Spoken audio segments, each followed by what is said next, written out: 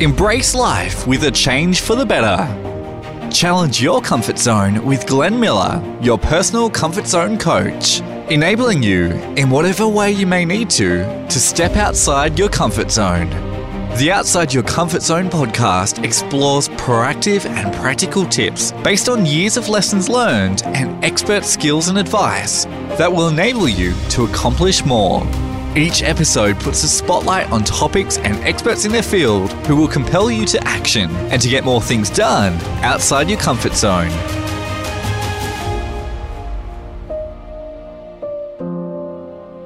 Whether you're starting from zero or already an avid exercise freak, today I introduce my first guest with a whole lot of pride, who I think will knock your socks off with some urban legends I hope we can bust and some myths we can tackle using practical, simple guides for anyone to avoid injury. Get fit on your own terms, stay healthy, avoid risk, and overall get healthier and feel better about yourself, but always realizing it may not be fun all of the time, and you should sometimes challenge your comfort zone in doing so. So to the man of the moment, I have with me Ian Colico. Ian, tell us a bit about you. Tell us a bit about yourself. Oh, first of all, Glenn, thanks for letting me chat with you today. I feel privileged to be asked, and hopefully we'll be able to share some knowledge today that can help others as well as enjoy ourselves doing it. So I've been sports physio for 30 years now. This is my 30th year in practice. I practice in Bondi Junction, and I have a keen interest in letting people reach their desired goal. I have a background in training through Sydney University, and then I did some postgraduate studies in hand and upper limb just to add a different spoke to our wheel. And I've covered sports internationally and domestically, ranging from water sports to court and field sports, track and field, and rugby and volleyball as well at an international level.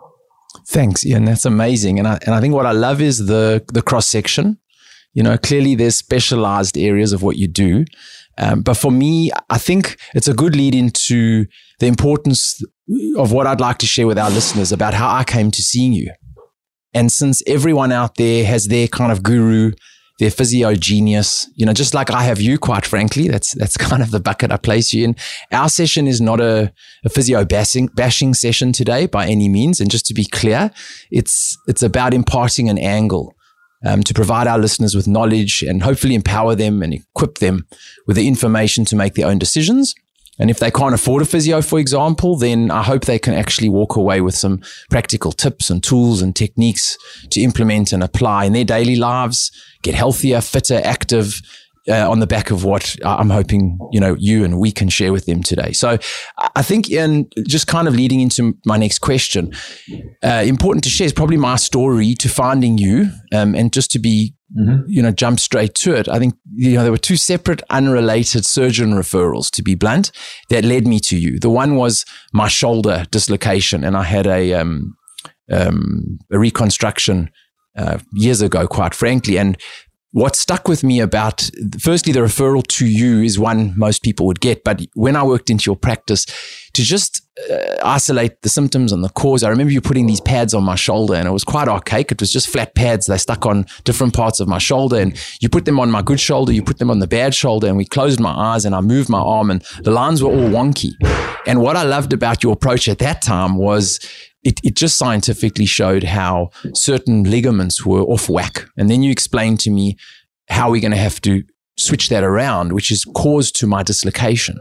And it was just a broken down, A, there was science, I saw it before my eyes, and then B, I had to do all the work based on very specific exercises you gave me around what that problem was. So that was the one scenario, and you fixed that for me. And dare I say, well, I don't know if it's 12 years since I've been seeing you or 10 years, I haven't needed a surgery. So the proof's in the pudding. The second one was a knee ACL surgery. So I tore my ACL, a cruciate ligament, and then same thing. The surgeon referred me to you and the practice to put me onto a program where, again, I did all the work which led to fixing it. So when I think of you, Ian, the words preventative maintenance and proactive come to mind.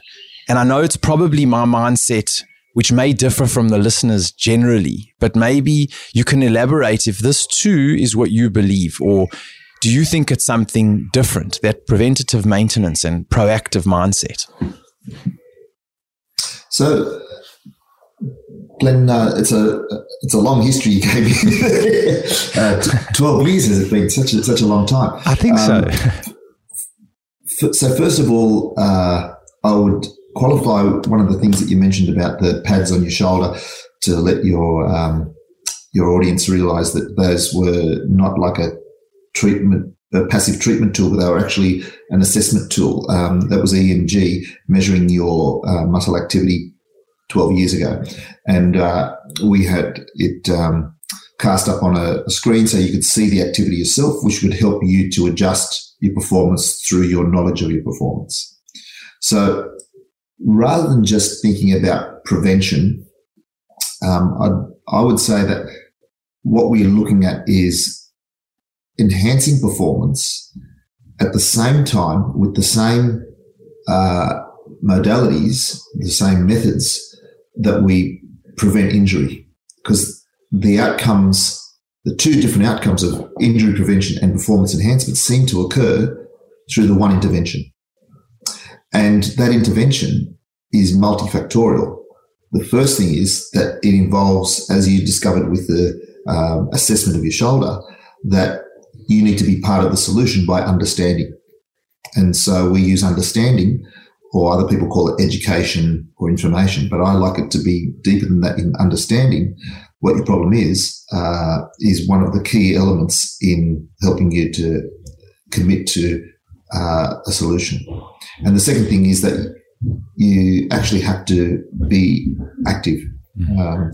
Our practice is called active care for that reason. So you didn't sit there and something miraculously happened through the machinery or through my hands, my fingertips. It was through sharing knowledge, obtaining an understanding, and then executing a well thought out plan that we shared ownership of.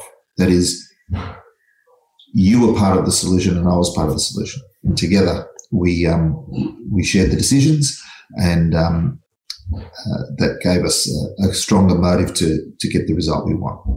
I love it. So it's, on the one level you're saying, yes, it's that word prevent is in there, and is risk and injury management. The other one is kind of the mindset, the understanding that the person, some of our sessions are quite psychologically based. We sit there talking because I think it forces you to take a moment and actually think about the causality, like you said. And then behind that understanding is the action plan. And I think a lot of people sometimes put too much, it's unfair, but they put this weight on their physio. I'm going to go in and magic wand is waved and I walk out pain-free. Or I often have heard it, I went to 3 physios, it didn't work because they maybe just didn't do the active part. So I think again, Ian, it's a good transition. When I just look at your bio on your website and kind of a transition into the next question, it says that you have a passion for helping people achieve their optimal function. So can you explain what someone's optimal function means? Because I think it's a good tie-in to these previous 3 points we've just made. Does it differ from or to an ordinary exercise? Yeah, it's a good question because I think the answer is really nicely open. The whole idea behind modern medicine and patient care is that we have what we call a patient-centered model, okay? And that involves patient-centered decision-making, helping patients to make informed decisions, but having the person who has the problem at the center of that learning process and therefore recovery process. It's very different from the traditional biomedical model, which is almost like an authoritative model wherein your treating practitioner, surgeon, physiotherapist, whoever, dictates to you a solution to a problem based upon their analysis and executes that intervention with you passively receiving it. So the patient-centered care model is one that is really far more effective and much more respectful of the person by inviting them right into the center of the process. And what that means when we start to look at optimizing their performance then, or optimizing their scenario, it will be that we need to understand the person and what their goals are. And so for some of my patients, that could be to run their best time in a marathon. For others, it could be to compete at a really high international level of sport. For others, it could be to be able to play with their grandchild on the floor, or to be able to walk from their bed to their lounge. But it's what excites them and gives them quality of life. So when you say, I had a great day today, it's going to be different how you define quality of life in your day compared to how I define mine or the next person. And you might say, well, you know what? I went for a coffee with my mum and it was just wonderful. And I'll never forget that. And for others, it might be, gosh, I have a coffee every day with my mum and I'm bored by that, or, you know, and they don't have the same attachment as you may have had with your relatives. Okay. And so what we're finding is that we get a definition of what's important to us, and that gives us what is optimal. Okay. Because it's an optimal day for me when I've enjoyed time with my family. But I think it might be an optimal day for the next person for achieving their highest physical pursuit or whatever. But it also sounds like it means it's quite an adaptive approach that, if it is something more longer term, or it's almost like it's a patient-centric approach. So basically, I'm heading to suggest that you have a whole lot of tools in your toolbox, and maybe there is a cookie cutter there in terms of a physio's perspective, but it sounds like you're going a bit different in that you're catering to the individual person's needs in what you're saying and their lifestyle to help them function optimally, not just if they're a super duper athlete, but if they're just a common, like you said, a grandparent, housewife who've been restricted by some physicality that's causing them not to just function on a normal level. Yeah. So that's right. And it's further to that though, Glenn, is that you have this situation where you've got two experts in the conversation.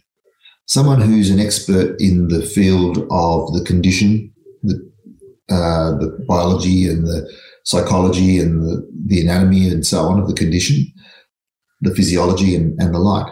But there's someone who's an expert about themselves, and that's the person who has the injury. Mm-hmm. And so they oftentimes have the answers in a far more clear way.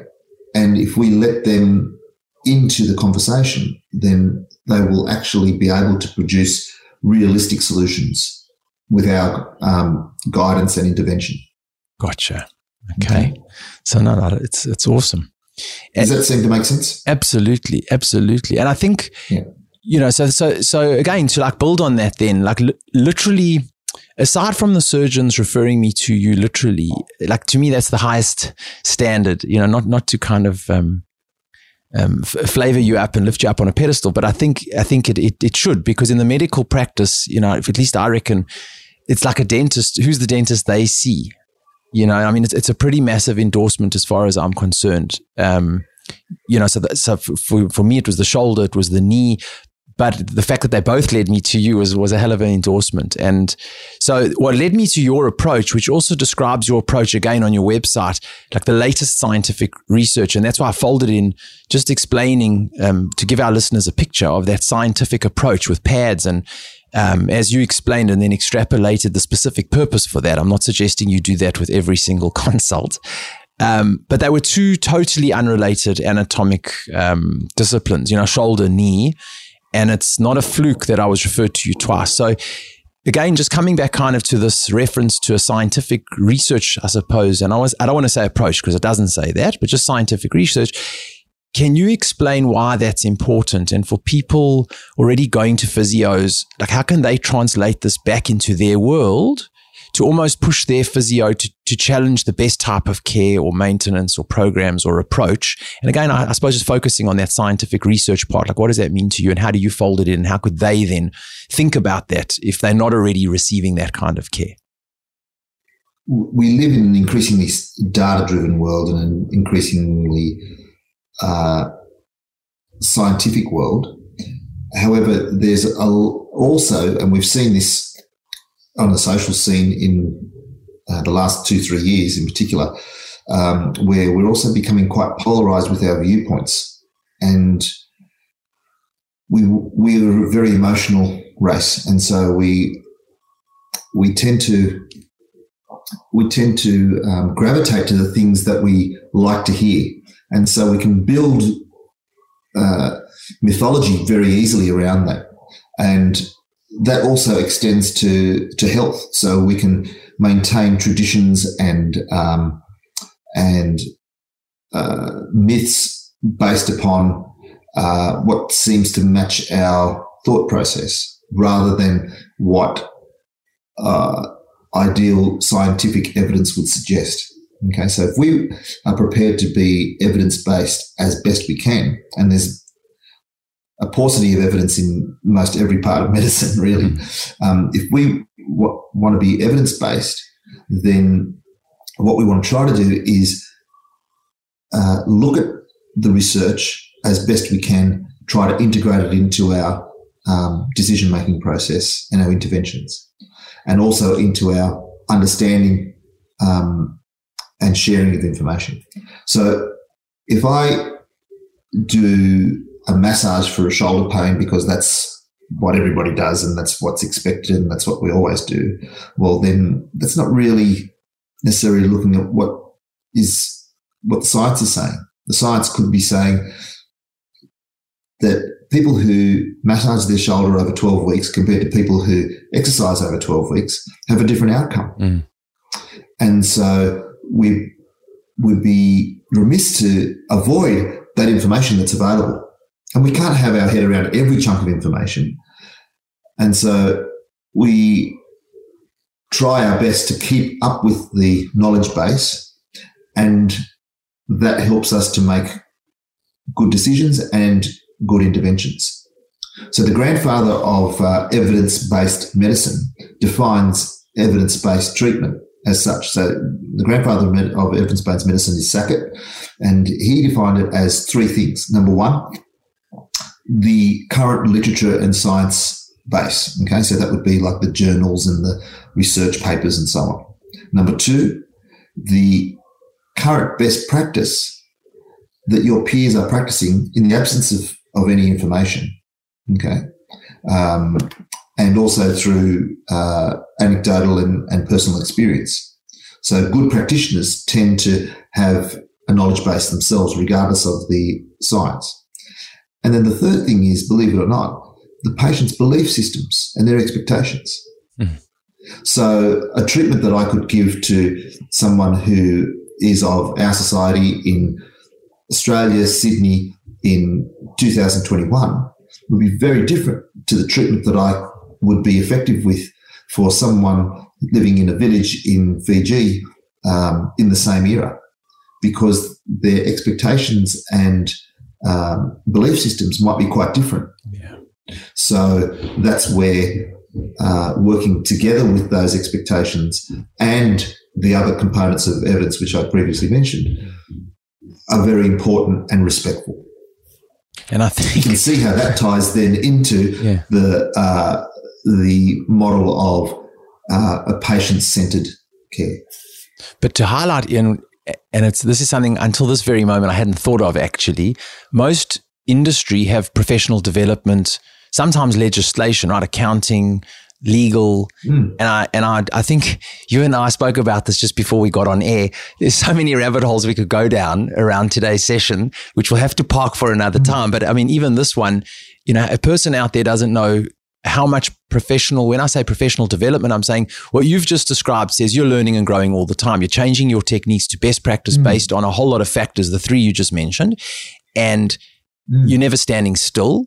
And I just wonder, you know, and again, maybe not to answer today, but there may or may not be industry governed bodies that suggest a physio has to adhere to certain annual testing and that kind of thing. But it does make me wonder about smaller practices or less scientific based practices that might be implementing old-fashioned or similar methodologies just because they don't have the latest research in front of them and they're not active in pursuing that. So again, like we do have that stipulated upon us. So, but it's self-regulated in a large degree. Okay, so this is something continuing education is imposed. Yeah, we can explore this one deeper another time. But so Ian, sure. You create a safe and an effective and challenging solution for your patient's problem area. You know, leading out of what you've just to summarize what you've just said, because of all that research and your approach. But how can our listeners take away some tips? And this might be a difficult one to answer, to ensure that their physios or exercise physicians are doing the same for them. I guess it folds it all in. Like, you know, if they're listening to this and they're feeling like, oh, wow, because these are the kind of things you and I have spoken about, quite frankly, which is why, you know, I wanted you on air, because there's a whole lot more that comes behind it than just, you know, jumping up on a table and rubbing someone's shoulder, for example. So that safe, effective outcome, you know, the things people should be thinking about, that they can almost just stress test in their own minds that they're in the best care. Look, I think it's sort of an echoing point that we've been talking about subtly through this whole discussion, is that the passive nature of treatments is usually there just to facilitate a confidence and a capacity to be able to undertake active interventions. Okay, so I could give you an example of a passive intervention. It might be a torn calf muscle that you would loosen up. Okay, and you can speak at first experience of that. So we might loosen up these calf tissues.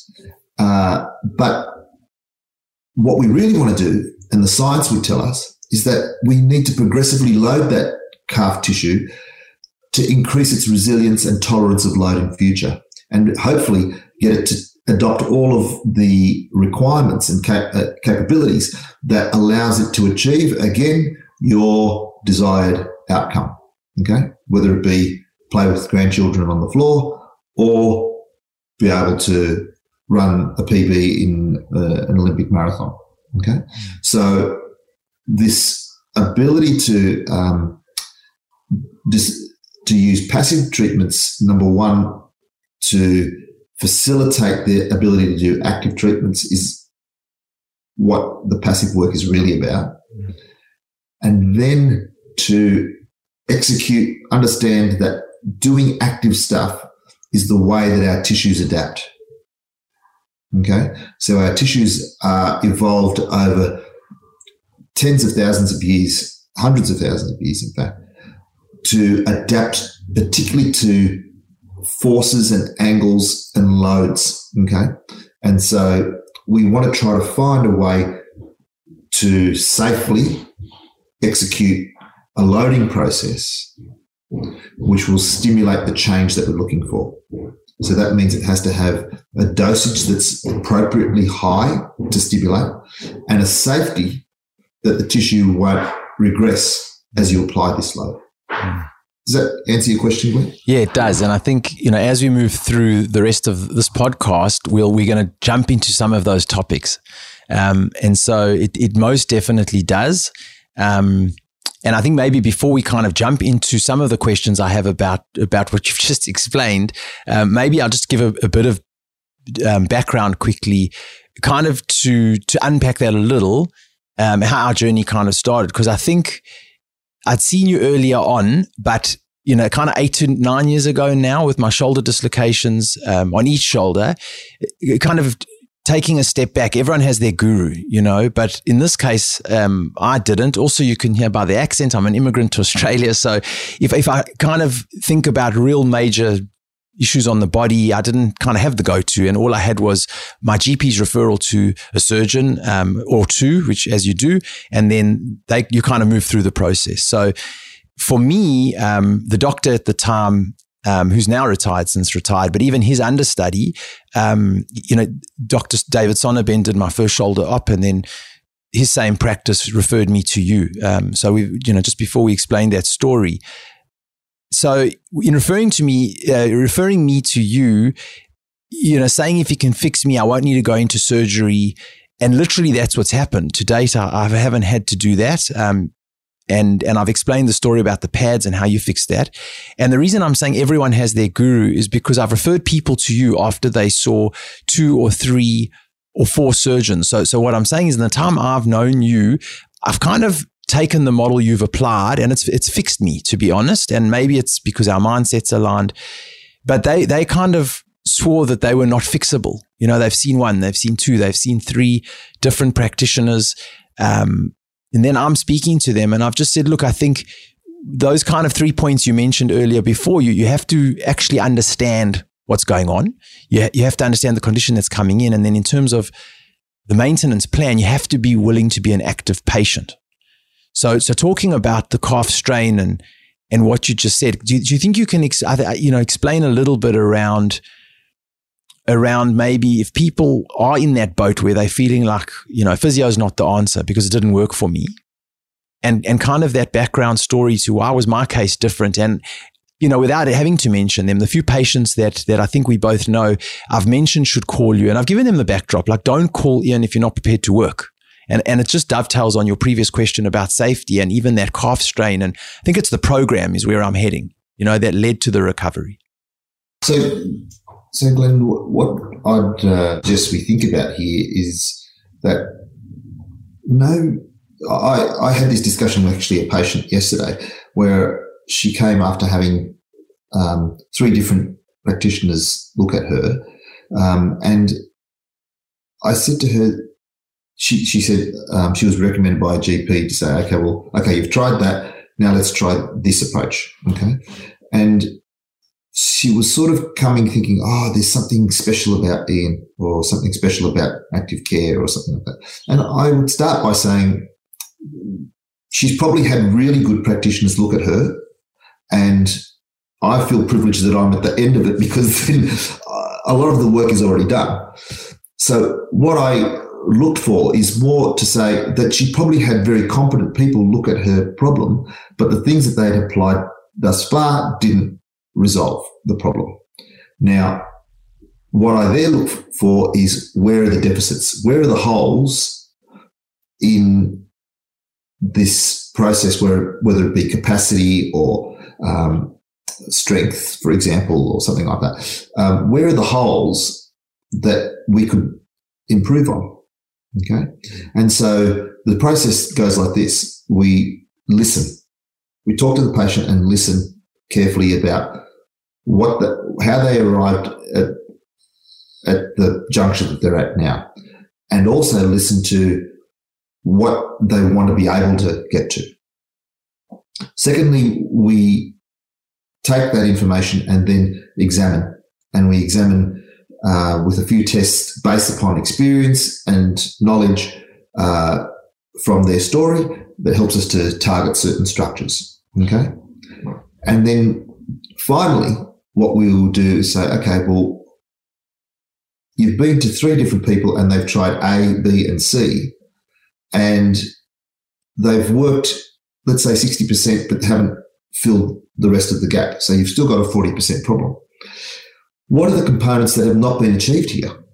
And oftentimes it's something to do with the brain not adapting to the new demands that you want to be able to achieve, or the local tissues that were involved not adapting. So let's say you had a knee injury and you're now fearful of using your knee.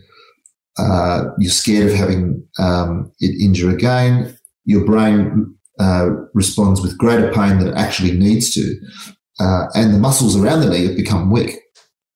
So our problem starts to become really clear then.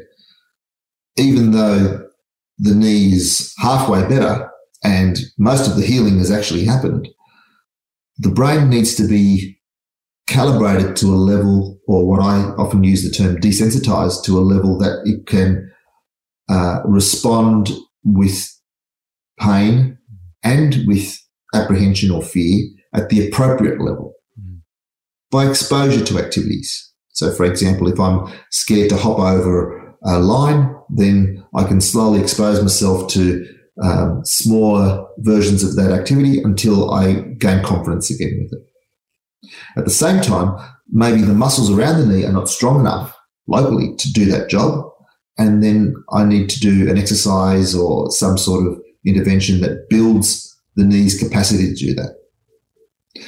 And so those two things, the brain and the local tissue, need to be encouraged to move up towards the goal that we've got. Okay, and that will also open up the can of worms that, okay, the longer I've had this, the more the area above and below that injury site will also be deficient. Yeah. Got it. Awesome. Because up until now, I just wanted, again, I want the listeners to be able to resonate with what we're saying so far as what might be challenges. So the one I wanted to explore was, different types of physios and the approach. And again, to reinforce, this isn't a physio bashing session per se. And I'm using that term broadly, physio. I know that that's not only what you do and what others out there might do. But then I think I might want to turn the conversation a little bit towards actual methods that I think people don't realize, but they're in front of them as tools. And the first one being preventative maintenance, right? As the hot topic, the kind of that word. So to give an example that we can all relate to, when I had that ACL up, and, that was probably 5 years after I initially saw you, and in 2017, to be clear, around about there, where I'd done the ACL, the cruciate ligament in the knee. For people listening, it's something, if you sprinted forward, stopped abruptly and turned right, heard a cracking sound inside your knee, you'd stand up and walk. But if you did it again, sprinted forward, turned, you'd probably fall over because you've just snapped the ligament that holds those together. Hopefully that's a simple name and explanation, Ian. But in any event, when I think about the fact that I was told, and this is specifically where I'm heading to, is if people are told in advance you're going into surgery, which I think happens quite commonly, whether it's a hernia or whether it's a future date, I came to you to ask for a preventative, because my logic was, if I'm healthier, if I'm stronger going into this op, and to be clear, the injury I had, the rest of my body was fine. But we know that in recovery, if you've got healthy immune system, etc., you'll recover quicker when you come out of a surgery. So I just thought I'd kind of introduce this concept of risk management in the form of exercise maintenance and kind of the concept of a preventative maintenance plan. And if maybe you could just, talk about that a little from your side, on the back of the story. Okay. So there's two main arms to this that I would suggest that we mention, and this is like a whole another lecture, so we can go really deeply into this. But I think we should let your listeners in to enjoy the understanding of how it can help them. And the first thing is that some beautiful research has been undertaken particularly in the last 10 years, and mostly in the last 5 or 6 years. If we look at something as simple as osteoarthritis management, and we understand now that there's a big focus on trying to get people to be far more active with their osteoarthritis, so for example in their knee, as opposed to having surgery. So the Royal Australian College of General Practitioners have a guideline that says that the first line of treatment for osteoarthritis should be education, or as I call it, understanding, weight management, and exercise. That's the first step that you should take if you've got problems with the knee arthritis. Second level would be more passive type treatments. That could be injections, manual therapies, acupuncture, drugs, braces, this sort of stuff that people do to you. And then the third thing is, then if all of those things fail, then a surgical intervention. Because the problem is at the moment that 3 times as many people at the moment will end up going to surgery than actually try step 1. 3 times as many. And so the likelihood that they'll end up having surgery is very high. Yeah. So this is based upon some wonderful research that's been done by colleagues of ours in Australia and overseas. And one simple program, beautiful program conducted in North Shore at the hospital there, where they look at conducting exactly this process. They take all of the public list of patients who are referred for a hip or knee surgery to go through step 1 and 2 first. You can't have the surgery on the public list until you go through step 1 and 2. And just by doing this active-based approach, 20% of the people drop off the list for surgery. Don't need surgery. They were all lined up for having surgery. Imagine if every fifth person you said, you don't need surgery, you don't need surgery, you don't need surgery. Or in fact, what's happening is they're saying, I don't need surgery. Okay? Then the other side is what you mentioned earlier, is that there's this preventative and maintaining process. So the outcomes of the people who end up having surgery are far better if they've conducted as a prehabilitation or preparatory process exercise and strength training prior to going into surgery. So that is, if you do exercise and strength training prior to going into surgery under supervision, in this case in a physiotherapy environment, you have a far better chance of avoiding some of the complications of the knee replacement as compared to those who go in unprepared. Okay, so that's one facet that it's actually available to the average person that you could see. It could be a relative, it could be someone, the average 60-year-old person who is not thinking exercise, they're thinking, I've got to get my knee moving again, and surgery is the go for me. That this preventative approach is at least preparatory for a good outcome if you do have surgery, but at best, maybe even helps you to avoid surgery. The second side to this comes in some beautiful research by Australian researchers that has actually disseminated worldwide now at the highest levels of sporting endeavour. The research basically discovered that as much as we have tried to use biomechanics over the last few decades, in the time that I've been practicing at least, using biomechanics to predict injury. So, for example, I've got a tight quadriceps muscle, and that I might guess that predisposes me, might predict that I will have a greater likelihood of having a hip or knee or thigh injury. And we tried for several decades to analyze people's capacity, their function, their flexibility, and so on, by doing what we call screenings on athletes, for example. And after all of this, we find that there's very little sound confidence in being able to predict injury. Yet this Australian research has gradually and very clearly shown that if we look at how much a person is exercising, that volume of exercise based upon frequency, duration, and intensity, we can gain great understanding as to their capacity for future exercise. And to such an extent that we can be very clear about the risks involved with undertaking exercise at different volumes in future.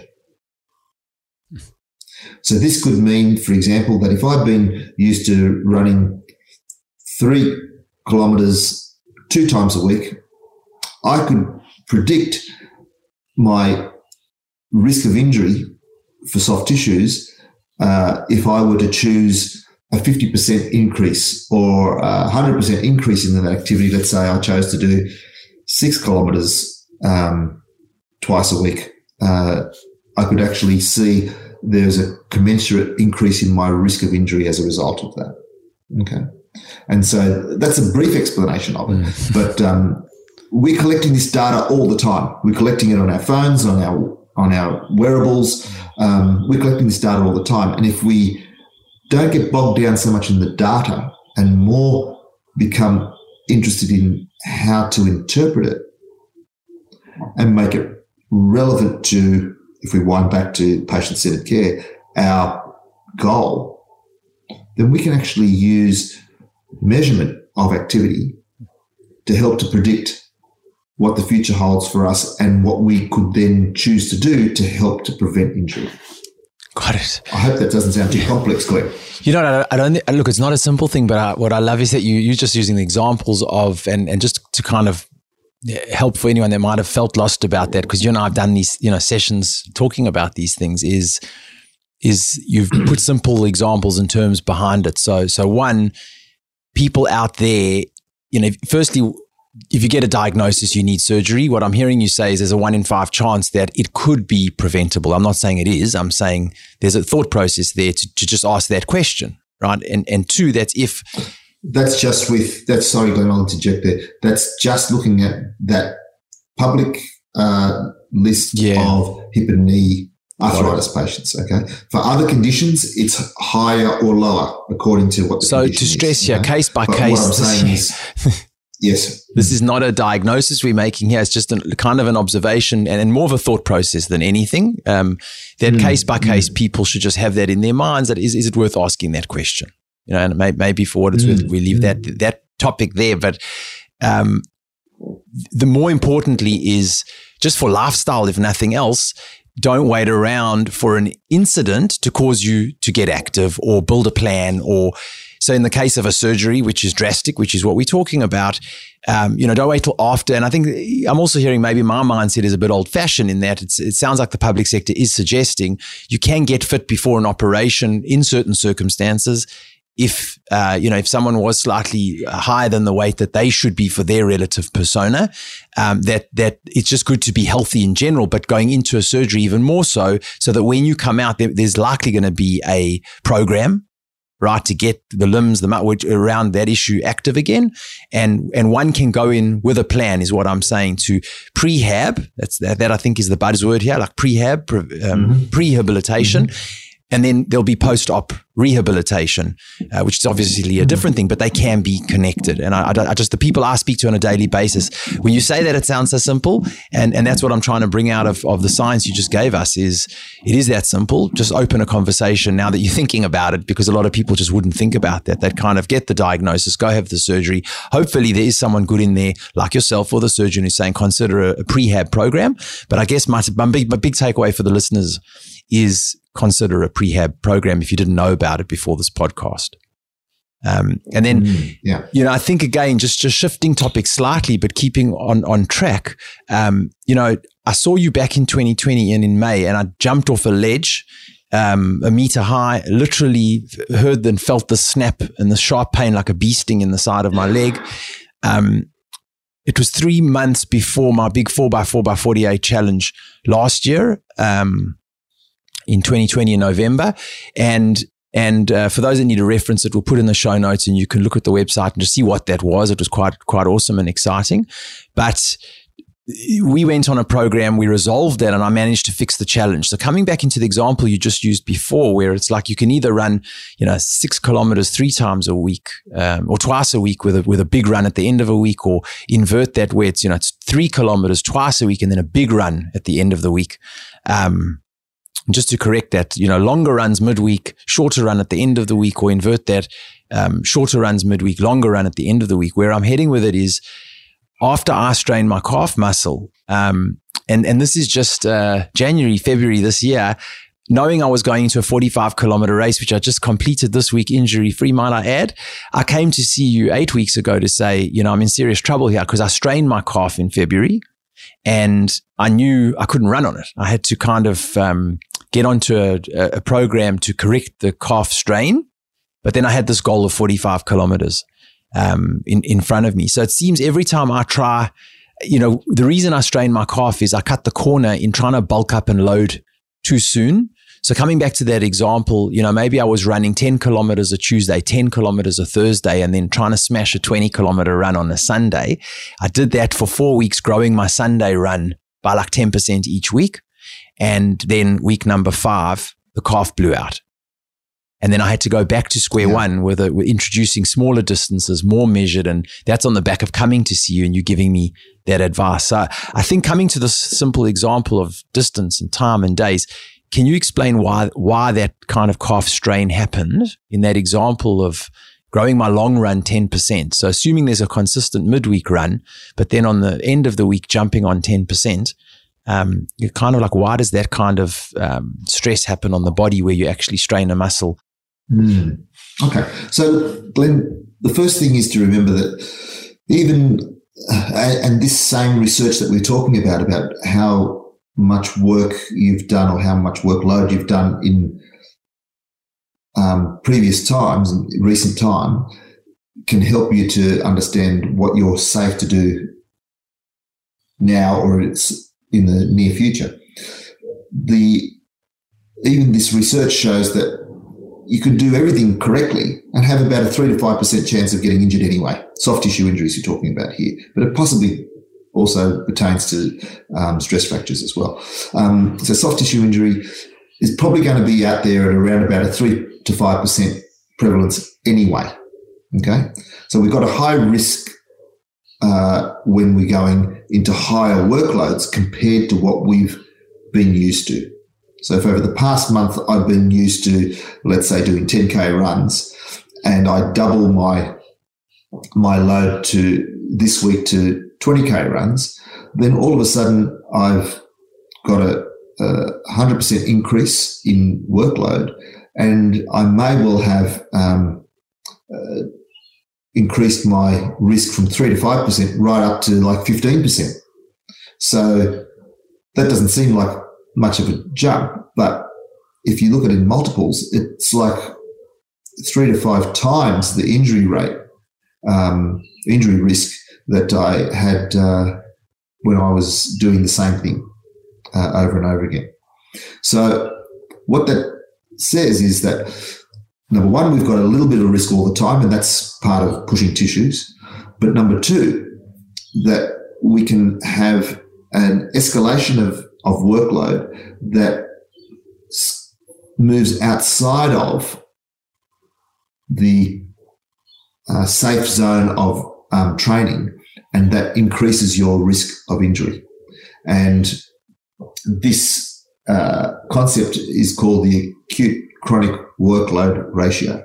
And so acute meaning what I'm doing now and today or this week, compared to the chronic, which is what I've done, let's say, in a period of time prior to today. And different scientists use different methods. So they might say 3 weeks or 4 weeks or a month or whatever, okay? And they look at the average of that activity over that period of time and compare it to what I'm doing this week. And if that ratio starts to stray too far away from being a ratio of 1-to-1, then the injury risk could start to increase. The interesting thing about this is that also if the ratio starts to diminish, so let's say you're doing only 50% of what you used to do, then your injury risk also increases. So your injury risk increases if you do way too much, and your injury risk increases if you do way too little. And you can guess why the way too little, if you just care to explore, is that you start to become deconditioned and sensitive to activities when you avoid them. Okay. Amazing. So our injury risk is related to how much we've been doing in recent times. Okay. So you can't just say, okay, I'm just going to bump it up by 10% every time and that should be fine. Okay. We've got to look at the volume of activity. 10% of what? Of duration. But what about frequency? What about intensity? Did you run harder over that extra 10%? Did you run lighter? And so on and so forth. And it's such an interesting topic, Ian, and it's something you and I have worked on for a while, where I can safely say that the injuries that I've had are my own, my own silliness. I think it's a topic I'd love to return to, about actually how we could probably dedicate a whole episode to that. Actually, people listen where we can actually unpack it. It's a whole lot of value. So I think I'd like to invite you back to do that in a couple of weeks' time, if you don't mind. But just maybe I might summarize and kind of bring things towards a close, if that's okay. That kind of wraps it all up and brings it together, which I just drew. It's interesting, but just drawing it off your website, actually. And it's what I love about your approach, and literally reading this from your website. It says, with a focus on using activity and strength training to restore function, Ian combines his exercise and activity programs with his extensive hands-on skills in sports physiotherapy. He carefully creates treatments which help you recover from your injury or condition and to enhance your performance in your chosen activity, whether it's simple everyday activity or elite function. You understand that you are at your very best as a person when you are functioning well. So Ian, I can honestly say that you live up to this mantra. I think any listener, having heard you just unpack that now, I think, I'm a living, breathing fit, and I'm fitter because of it. Good, healthy case study for all the techniques and the deep dive that you've done in what you've just explained today. Some say my mind is not 100% in terms of the things that I do and how that's adjusted over time. And I've also jumped out of an aeroplane before, skydiving and things like that. So maybe I'm not a good barometer, but you certainly are. I should explain, that certain words on that website are bolded, around optimal function and some of the topics that we've highlighted today. I'd be honored if you could use these, just handing it back to you, just to summarize maybe one takeaway or advice out of the breadth of beautiful topics you've shared today that you'd like for our listeners to take away with them. Wow. it's put you on the spot. It's a bit of it has. I think it comes back to what we talked about right at the beginning, Glenn, and that is that everybody's in a different lane and they're all going to the place that they want to go. And so we've got to stay focused on what we want, the lifestyle that we want to have, the quality of life that we want to have, and what presses our buttons, what excites us and what makes us happy, okay? And then set up a pathway to how to get there.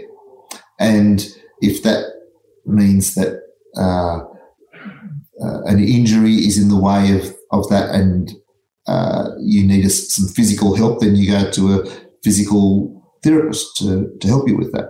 If it be a psychological condition also or on its own, then you go to someone who has expertise in psychology to help you with that. But we're living in a wonderful era where we've got good understanding of lots of conditions, but we've got to match up the right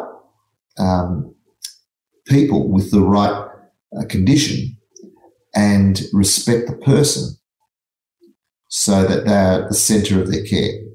And then go to your goal, go down your path. And your path, you might think you're swimming in a lane very slowly and the guy next to you is swimming really fast, but he's in a different lane. He's going somewhere else. You're going down your path. And the path, if you choose honestly to set your goal the way you'd like your lifestyle to be and to create quality of life for you that's meaningful, and then create your pathway to get there with experts around you, then you're likely to achieve your goal and have a better quality of life. Amazing, Ian. Thank you. And I think, in closing, and also just to lift out of that, you've covered so much today for us. I think in simple terms, what we're trying to focus on is exercise activity in general, no matter the person or what it is. And so whilst, my it's not my favorite, but probably the one I have the most knowledge in is running. People think I'll just put my shoes on, I'll go out there and I'll run. So on the one hand, there's the actual activity itself.